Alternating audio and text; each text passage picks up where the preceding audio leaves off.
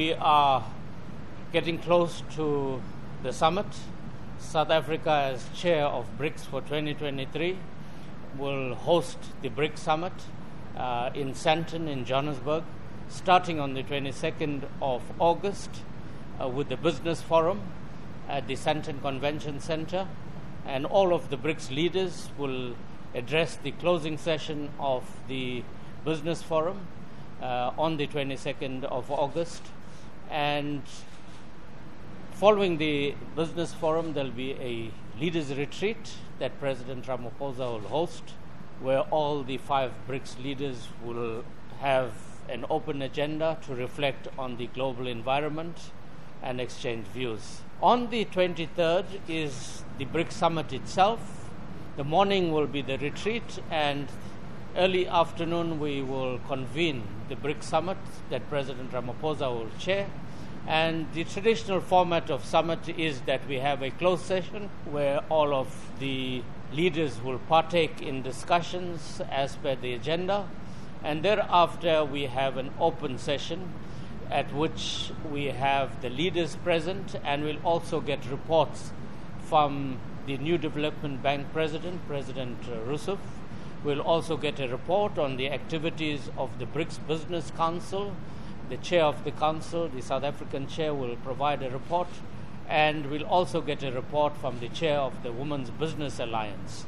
This will be followed by a press briefing, and on the evening of the 23rd, President Ramaphosa will host the BRICS leaders as well as the leaders from the BRICS outreach countries and the BRICS Plus countries at a dinner on the 23rd, as well as a cultural performance.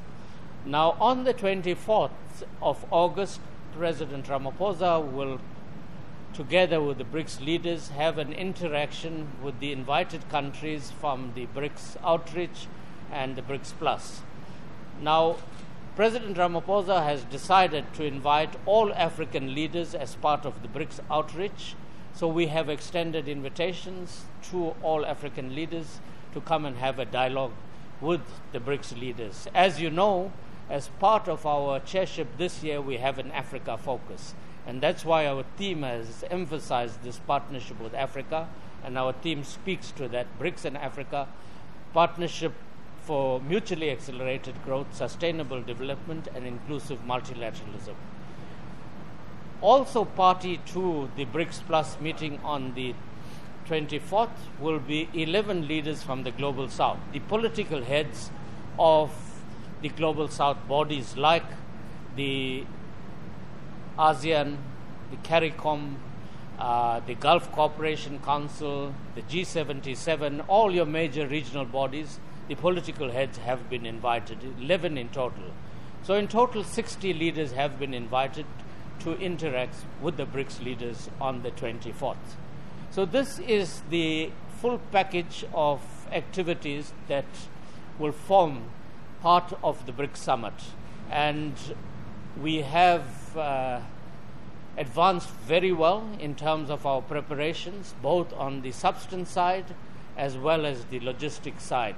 And we are very ready to host a highly successful summit, which our president will lead.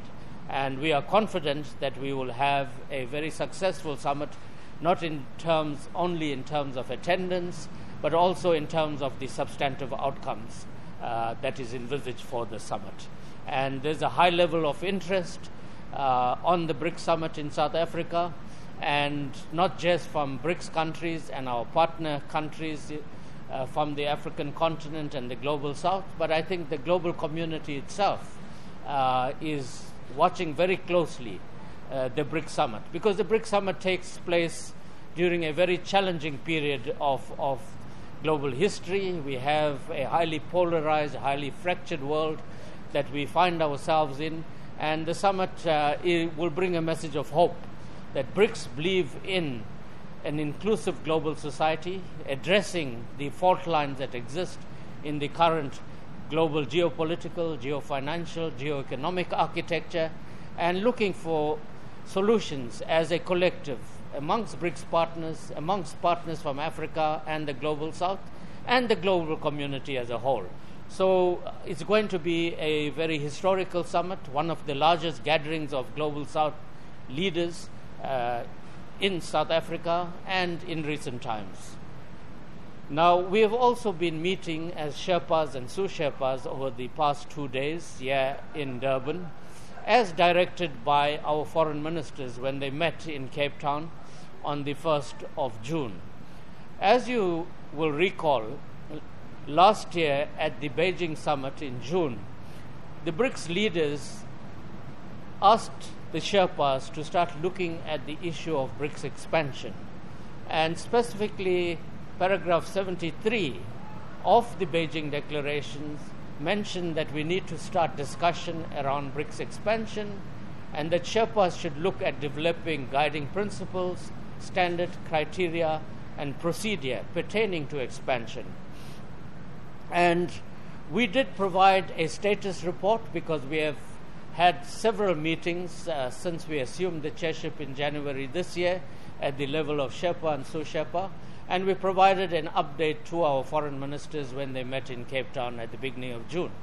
At that meeting, the ministers asked Sherpas and Sous Sherpas to go back and complete our work in terms of recommendations pertaining to expansion, and to provide them with a report by mid-July latest, after which Minister Pandor will convene a meeting of the BRICS foreign ministers to discuss our recommendations and for ministers to make recommendations to our leaders at the level of summit pertaining to expansion. We've had 2 very successful days of discussion. We had our BRICS partners all in attendance here, and we focused specifically on the mandate given to us to develop guiding principles, standard criteria and procedure for expansion. I think we are all leaving this meeting this afternoon highly satisfied that we have a good report and a good outcome document that we could transmit now to our ministers for their consideration, and for our ministers to take this process of expansion further and to make recommendations to our leaders on this very important topic.